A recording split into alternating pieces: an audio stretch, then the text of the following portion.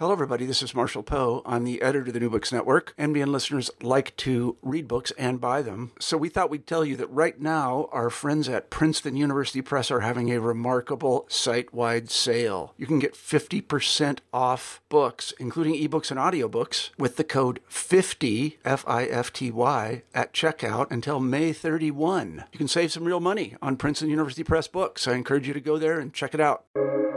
Welcome to the New Books Network. Hello and welcome to another episode on the New Books Network. I'm one of your hosts, Dr. Miranda Melcher, and I'm very pleased today to be speaking of the author of the book titled Corporate Crime and Punishment, The Politics of Negotiated Justice in Global Markets, published by Princeton University Press. This book is really interesting because it helps document and understand this thing that has been happening around American law being used in corporate settings well beyond American borders. And as this book demonstrates, this is very much a live issue and one that we really should be paying more attention to. So I'm so pleased to welcome the author of the book, Dr. Cornelia Woll, to the podcast to tell us all about what's going on here. Thank you, Cornelia, for joining us. Thank you, Miranda, for having me. Could we start off, please, with a bit of an introduction of yourself and explaining why you decided to write this book? My name is Cornelia Woll, and I'm a professor of international political economy, and I'm also the president of the Hattie School, the University of Governance in Berlin. I was previously a professor of political science in France, and I had written my last book as a political scientist on the financial crisis, and I produced a comparative study of bank bailouts in countries on both sides of the Atlantic, the United States and Europe. And I was very much intrigued by the negotiations back then between business and government, the financial industry, on how to save them during this moment of crisis. But afterwards, also by the judicial fallout or the lack of the judicial fallout that followed the financial crisis. And it's the question that sometimes in newspapers is summarized as, why is nobody from Wall Street in jail? So I started looking into what were the consequences of fraud or mismanagement that many accused part of the financial industry of, and stumbled upon an area that I knew very little about, and that is corporate criminal law. And in particular, also the transformation of corporate criminal law in the United States and how it spread across the globe in very interesting ways. And that's the story I then wanted to trace and tell in this book, because it is a deeply political question of how we keep companies accountable and liable in global markets, which are by definition beyond the boundaries of any of the jurisdictions that would like to have control over them. Thank you for that background.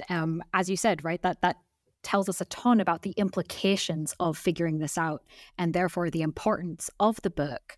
So as we get into its content, I'd love to ask about one of the phrases in the title, negotiated justice.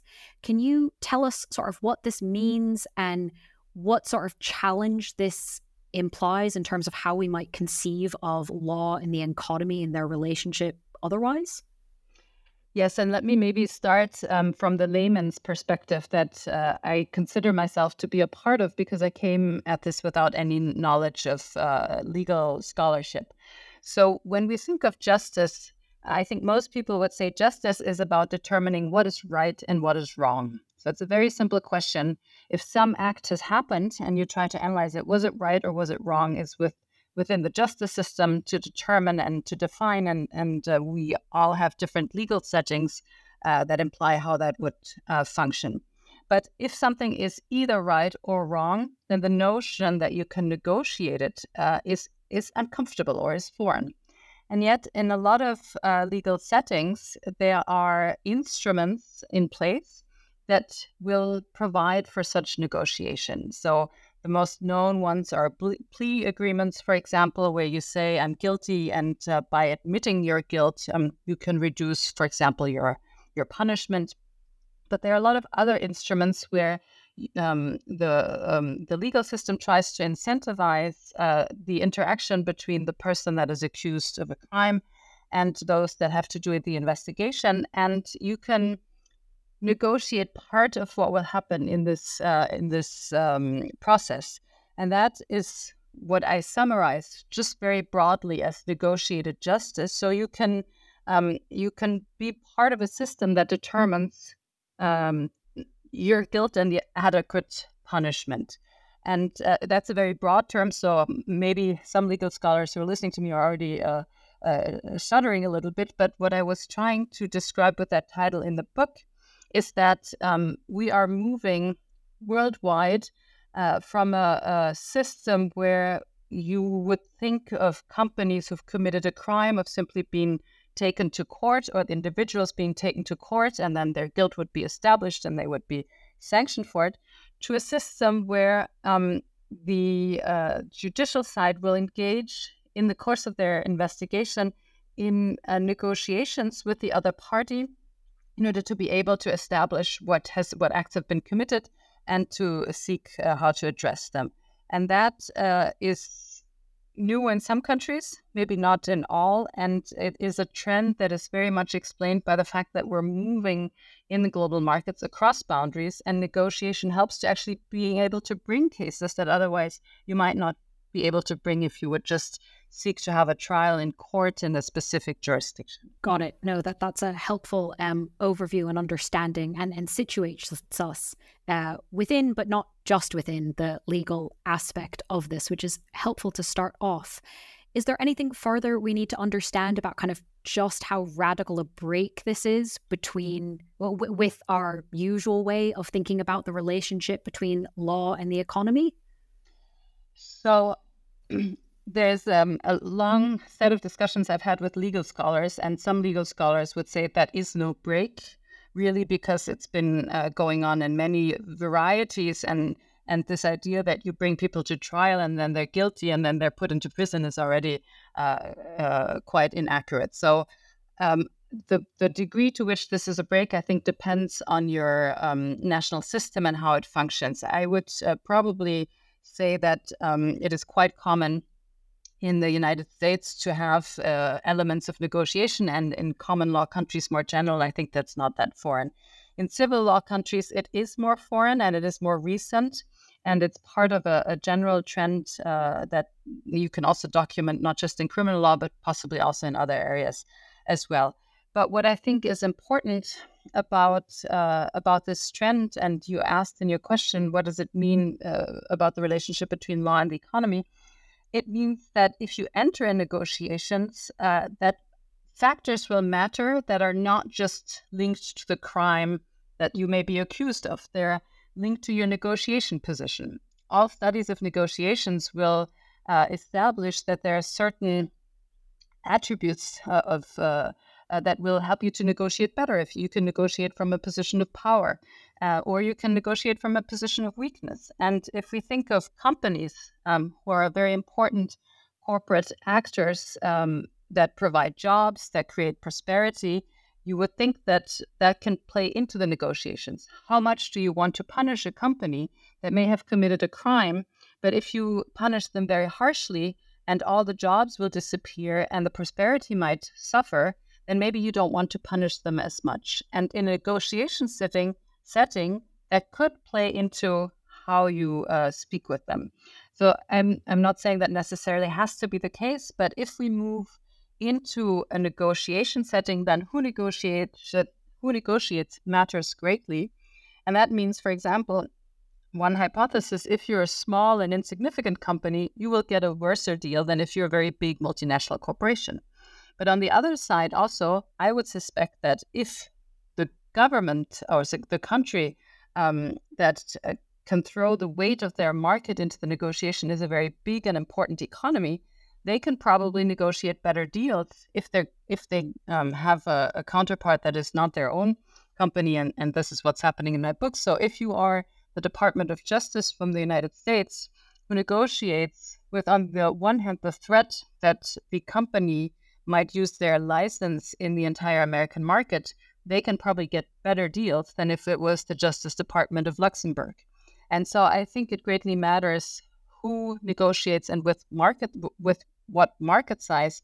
And that means that economic indicators are important, And that means also then how justice is being done will follow from it. And that leads me to claim what is a bit of a provocation. It means that the economy shapes how the law is being handled. And it's not the law that defines how the economy is shaped in this global context. No, that's helpful to understand, especially, as you said, in these practical settings. Can we get into then kind of how we've gotten to this point? You locate in the book that this in many ways starts in the US domestic areas of criminal law that then go on to expand past US borders. So can you tell us about how the US approached corporate criminal enforcement in domestic criminal law settings in ways that later evolved? Yes, absolutely. The United States evolution is central to my story, and it's an entire chapter in the beginning of the book where I try to explain the evolution of corporate criminal law in the United States over the last 2 decades. So I would say starting in the 2000s, because the trend that I see is that it used to be, even in the US, much more of an objective for prosecutors to put individuals for corporate who are linked to corporate criminality to trial and to sanction them also with very concrete punishments such as prison sentences, for example. And I mentioned I started with the financial crisis. I compare in particular the financial crisis 2008 and 2009 with the savings and loans crisis in the United States, which was followed by a lot of legal proceedings, including hundreds of trials and sanctions that included, of course, financial payments, but also prison sentences for individuals. And in the beginning of the 2000s, you also had very big corporate scandals such as Enron, for example, where the management of the company was sentenced to over 20 years in prison. So that is the 2000s starting point that I have. And then I observed that these cases become more and more rare, and the literature on corporate criminal liability in the United States seems to show that it becomes harder and harder for prosecutors to successfully bring a case against corporate giants, against very big companies that have an importance for employment and prosperity. And what the Department of Justice did during this time, not through legislative change, but through guidelines, was to give discretion to their prosecutors to help them to build a case by incentivizing corporations and corporate management to cooperate with investigations through an instrument called deferred and non-prosecution agreements, where the prosecutor can say, we think there's some malfeasance, there's some misconduct. If you help us investigate it, we might defer the prosecution. You are not guilty of something, you will pay a sanction that we impose on you, but we defer prosecution until later on. And that is an attractive offer for both for the prosecutors who can bring a case and conclude it in some ways without risking a trial that could simply fail. And it's an attractive offer for the companies who, if they cooperate, might get away without their guilt being established formally and a payment that gets them out of the accusation that they're facing. And these deferred and non-prosecution agreements really rose in importance over the last 20 years. And with them rose the settlements that one can see with corporate very big corporate cases. So if you're a newspaper reader, you would open the book and just see several hundred million or sometimes billions paid by company X, Y, or Z for fraud, for tax evasion, for export violations, sometimes for environmental degradation. That's becoming more and more common, but it's something that to a certain degree worked well, allowed prosecutors to bring cases and allowed companies to settle them. And this development and these instruments are what I then look at because they, and that's another chapter in the book, have been used extraterritorially to a great deal in this same period. And that then changed how other countries started thinking about corporate liability and how to prosecute it. So before we get to how this changed other countries, I want to make sure we do discuss that exact point you finished on, is how did this expand from being something that happened within the US too happening beyond US borders? Yes, so that is a fascinating question. And when I discovered this, and again, I'm not an expert, I fell off my chair. I thought that the law, in particular, criminal law, which is about societal outrage of certain types of behavior that we consider to be against the well-being of society, is deeply, deeply national. In the European Union, for example, it's something that is not a competence of the European Union, it's national competence. And there's very few cases of international criminal law. So this body of criminal law, I would have suspected is really a national phenomenon. And it turns out that actually there's quite a lot of movement over several decades of expanding the effective jurisdiction in these criminal cases. And that is referred to under the label extraterritoriality. So this extraterritorial use of domestic statutes and provisions is something that in the legal profession is well known. I discovered it, and it happens in different areas through very different ways and means. So the chapter that I dedicate to extraterritorial use of domestic law goes sector by sector into how prosecutors or courts established that they would have jurisdiction over different cases. If you take securities trading, the nexus that links the domestic law to activities that may be abroad is the fact that these companies, even though they might operate somewhere else, are listed on, for example, the US stock exchange, and as such have to comply with securities regulation. In other areas, for example, in competition, it's because there might be an effect on the US market. If it is in areas, we now hear in foreign policy a lot about sanctions and sanctions violations, and very often sanctions violations are prosecuted based on the fact that the company could be a foreign company doing business with a third country, also abroad, but is using US dollars for their payments and therefore using the settlement systems, which implies that US companies will be part of what is considered a criminal activity and a violation of US sanctions law. So if you go sector by sector, you will find that the reason for the extraterritoriality or the extraterritorial use changes, but there is some sort of nexus that's established. And we see that it's a broader and broader set of sectors that will have one of these nexus. It could also be that you're using a Gmail account, which is a US company, and that gives the mail and wire fraud reason to prosecute something. So there's a set of nexus, but they're getting more and more used. And so the effective jurisdiction of a U.S. prosecutor saying that there's some malfeasance that runs counter to our domestic laws, we believe that jurisdiction here can be established based on this, that the next reasoning.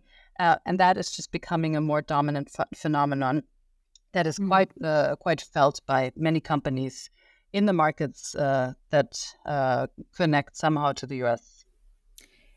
Now, that's not the U.S. isn't the only country where this is happening, especially when you think about things like where technology companies are based or leveraging sanctions.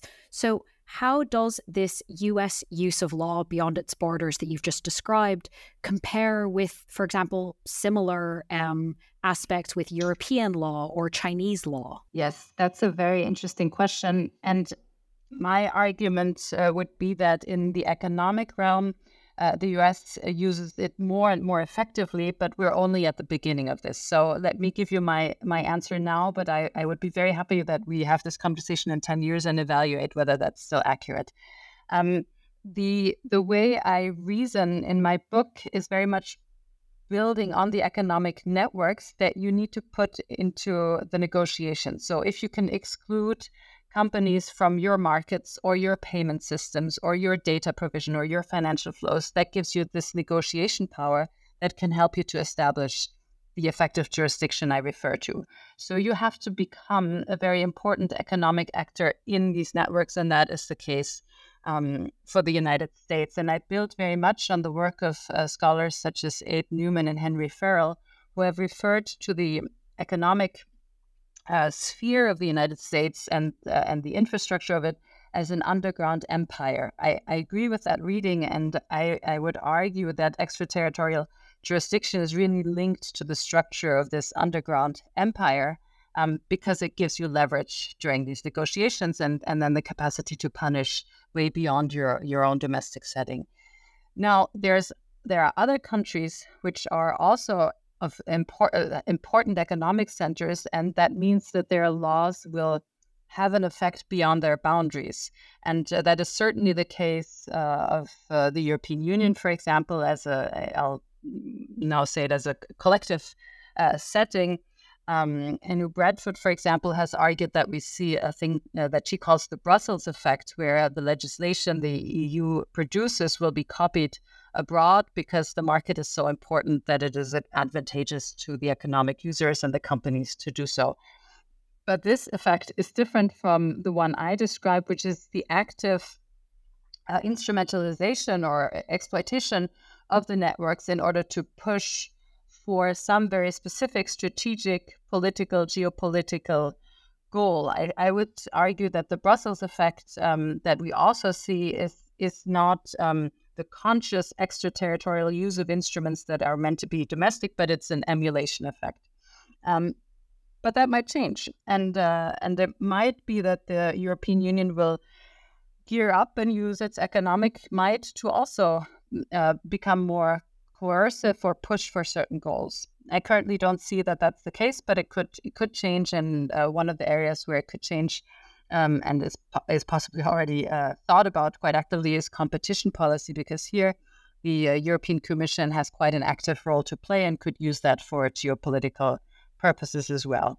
Now, the comparison with China is very interesting because China has, I think, even explicitly said that they want to develop their extraterritorial capacity and be able to prosecute or investigate violations against their laws, even for people who are abroad. And I'm thinking here more in the context of individuals than companies, but it's something that that at least I've seen documented is an ambition.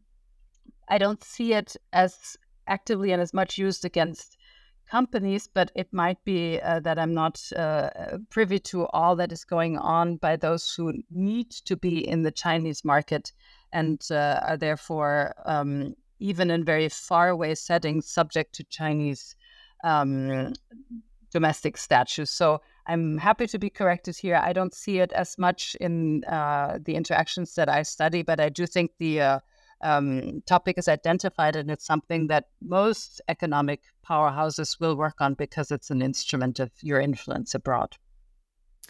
So let's talk a bit more about kind of how it's being used purposefully, as you explained that China is doing and wants to do, the EU isn't quite doing yet, but the US definitely is. So can you tell us more about how, why, and what some of the impacts are of US government actors using legal action pretty directly to achieve policy objectives? Yes, so let me maybe give the example where it's clearest to everybody, and then we can talk about some of the gray areas. The area where it's clearest to everybody is in sanctions violations, because that is an objective, that is a foreign policy objective. If the US has a foreign policy objective against Iran or Russia that expresses itself in sanctions, it needs the private sector to implement and to roll out these sanctions, because what sanctions are is you're trying to exclude a country and the citizens of the country or the companies of that country from economic relations, from financial relations with the outside. And that's not a government-to-government interaction, that goes through the private sector. So you want to make sure that your companies no longer do business with Russian companies or with Iranian companies. And you might be able to persuade your own companies to no longer do so, but what do you do with the companies who are abroad, foreign companies? And the answer here is that the US has been quite effective in sanctioning, for example, the French bank BNP Paribas for activities that were located in Switzerland that were dealing with Iran. And they were against the US foreign policy of sanctioning Iran. They weren't necessarily in contradiction with the French or the Swiss policies, but at that time, the U.S. had the means to impose their sanctions violation and convict here the French bank. So this is something that has been identified as an issue for economic diplomacy because it means that when there is a disagreement on foreign policy objectives, that then the stronger country will win. If I am a corporate player, if I'm a multinational company, and I know I will be slapped with very, very heavy fines for continuing to do business with a country that my own government might still be in relations with, but the US is not, then I am more likely to withdraw from it. And that means that de facto US foreign policy becomes the guiding line for the companies that are in that economic network. And when I wrote my book, Russia and Iran were interesting examples because the foreign policies did not quite align on Russia and also not on Iran. Then with the Russian invasion in Ukraine, the EU and the US certainly are now completely in line, so you don't see it as much. But in cases where there is a disagreement on how to deal with a third country that the US would like to sanction, here you see that really corporate criminal law and is a very, very strong and persuasive tool. That is fascinating to think about, essentially, in some ways, those matchups. Now that we have a better understanding of how US law evolved in this way and how it's being used across borders, I'd love to pick up the thread you mentioned earlier about how countries are reacting to this. And I was especially fascinated to read in your book that there's a lot of different kinds of reactions. There's multiple things that countries are doing, some of which we see similarities between countries, some of which are really quite different. So can you take us through some of those aspects? Yes, absolutely. And let me start theoretically and then with some concrete examples. So the interesting thing about the development I'm trying to trace is that we see a lot more corporate criminal cases being brought and therefore being brought out into daylight. And to a certain degree, normatively speaking, that is possibly a good thing. We now know that there are activities that are clearly wrong, and they're being prosecuted by somebody, and the US here has become the global policeman.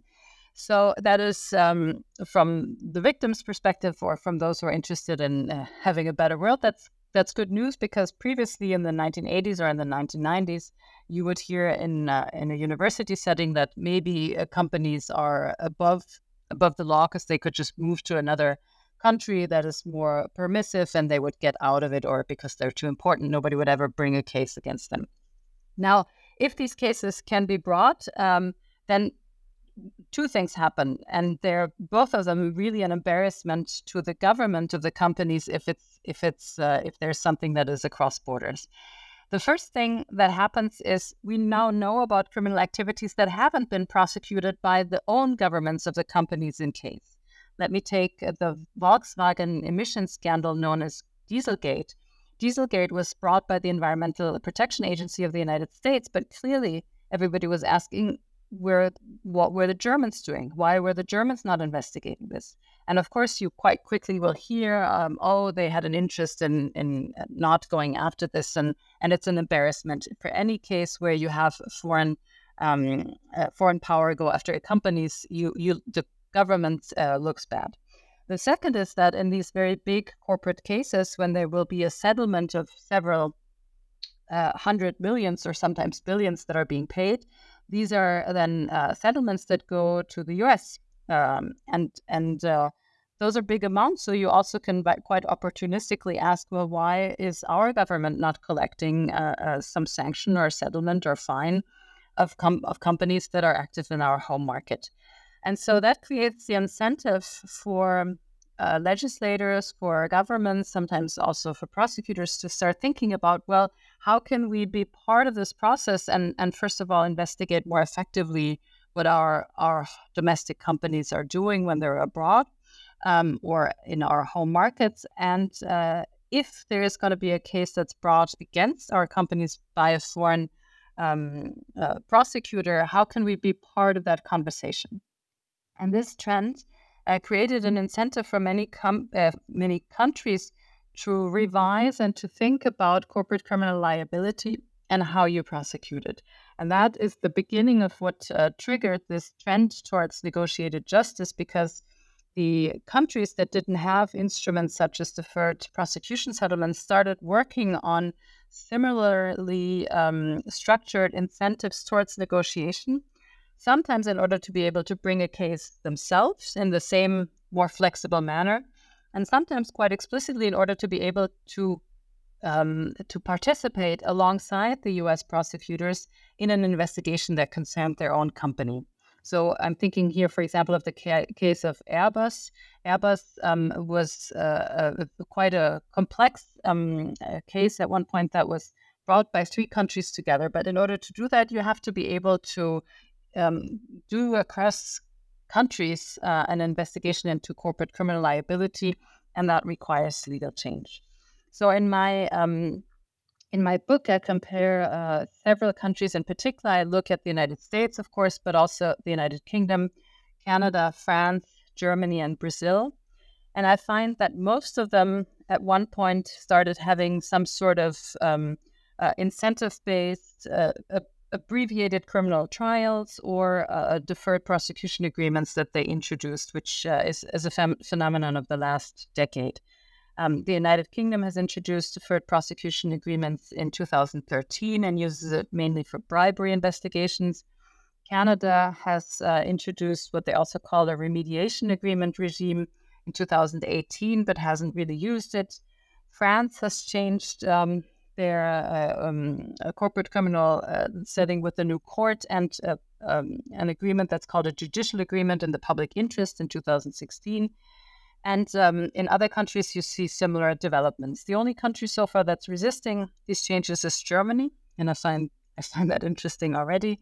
And Brazil, for example, is a case where some investigations have been run jointly with the United States, in particular very, very important corruption cases, but they're done with some instruments that are leniency agreements that are also quite different. So it's not that everybody starts Americanizing or importing what the U.S. has proposed. It's variations thereof, but it is this trend overall towards negotiated justice. Interesting to see that. You mentioned earlier the idea that we could have this conversation in 10 years and see what's happened. And who knows, we might take you up on that. But in advance of that, given how usefully placed your book is, that enough has happened that we can analyze it and understand it theoretically and practically, but there's also clear kind of, we don't know everything that's going to happen next. So while we can't yet move 10 years into the future and ask you to reflect back, can you help us think through what the future or futures of negotiated justice could be? So let me say what I think are some of the important conclusions I have now, and some of them are very basic, but it helps to spell them out. Mm-hmm. I'm part of those that write about what sometimes now is called geoeconomics, or the geopolitical dimension of our world markets, our global markets. I think that when we look at how companies circulate, how markets are connected, and how the infrastructures in these markets are used, we see that, of course, a lot of it is about power relations. It has implications for security, and it has implications for who will get their way in contentious issues. And so I think this geopolitical aspects of markets is the first main conclusion that I have, and law here really is the instrument with which this is achieved. So people who are in the field of geoeconomics, they a lot of times see markets as providing incentives, and that's the carrot part. I'm writing a book about the sticks that are used in the geoeconomical world that we live in. And so that means that law is not just a neutral, rational instrument with which we can all agree right and wrong is established, but it is used for specific purposes in certain cases, and it can have biases. And I'm interested in these biases because when you look at, for example, the chapter that I have on the U.S. use of the deferred prosecution agreements against companies, what I find is a bias against foreign companies and in favor of domestic companies, because you quite clearly see that, of course, when the Department of Justice investigates corporate criminal cases, the majority of the cases they will investigate will be U.S. cases, as one would expect. So over 80%, I think it's 84% or so of cases are U.S. cases, and only very few concern companies from abroad. But when you look at the fines that are paid and the size of these fines, the picture is quite different. So more than half of the fines that are collected at the federal level come from these foreign companies, which are only a smaller number of cases. And in part, that's due to the fact that bringing a case against a foreign company only makes sense when you have either a very important misconduct or a very important company. So you would expect there to be some discrepancy here between the number of cases and the total fines paid. But I go through some length to analyze the data, which is imperfect in many ways. And I still find that when you're controlling for whether it's a publicly listed company or a very small privately held company, and but the nature of crime that these companies are accused of, there is a bias that means that foreign companies will be, I think, I forget the percentage, but significantly more likely to pay a fine. I think it's to the tune of 1 to 6 times more likely, and they will pay a much higher fine as well. And that is something that I'm happy to be that somebody can prove me wrong with, and of course there's a selection bias underlying it, but you still see that this is a machinery that matters, and because these fines and these sanctions are in the millions and in the 100 millions, they're very significant amounts. And so if we are in a world that's getting, it's not just a neutral market that serves the benefit of everybody, but exposes you to potentially coercion or bias or something that you have to take into account, then it's a much more geopolitical world that is much more uncertain. And I think that corresponds to what a lot of people are saying currently about the quality of the time we're in. For economic actors, how you make decisions of where to run your business, how to be involved, what compliance to pay attention to, it's become a very, very important and financially important decision, and you can make very big mistakes on this side. Lots of interesting things to look out for and possibilities there. I do, in a lot of ways, hope people take up this research and see what evolves and what happens. And maybe that will include you. I don't know. Is there anything you're currently working on or looking to work on next that you'd like to preview? I'm in the phase where, as most people, when they've just finished a book, they're observing things, but it's not actively on my research agenda. But I am, let me say, I may be concerned. I'm quite struck by how dangerous not just the world, but markets have become. And I'm interested in what most people recognize now is the connection between markets or the economy, between security, our international security, and the security system, and energy and the energy transformation that we all know we have to achieve in order to save the planet. And they're linked in so many ways that a lot of people are calling for a coherent strategy. So at every single governmental level now, what's your strategy to avoid energy dependence from the countries that we know we can't trust, or to make sure our technology, everybody needs to transform and have certain make technological choices, is entirely safe. And it's almost impossible to do all of them at the same time, but governments need to navigate their way through and have to make difficult choices. And I'm very interested in how that is being done, who does it well, and who makes most mistakes. So if I have a sense now of what my next book would be about, it would be probably the strategy in a world where you need to both manage the energy transition, your security, and the prosperity that comes through the global markets. Fascinating. Once again, a potential topic that is historical, is current, has very important stakes to understand. So thank you for that little preview. And while you are, of course, exploring it further, listeners can read the book we've been discussing, titled Corporate Crime and Punishment, The Politics of Negotiated Justice in Global Markets, published by Princeton University Press. Cornelia, thank you so much for being with us on the podcast. Thank you very much, Miranda, for the conversation.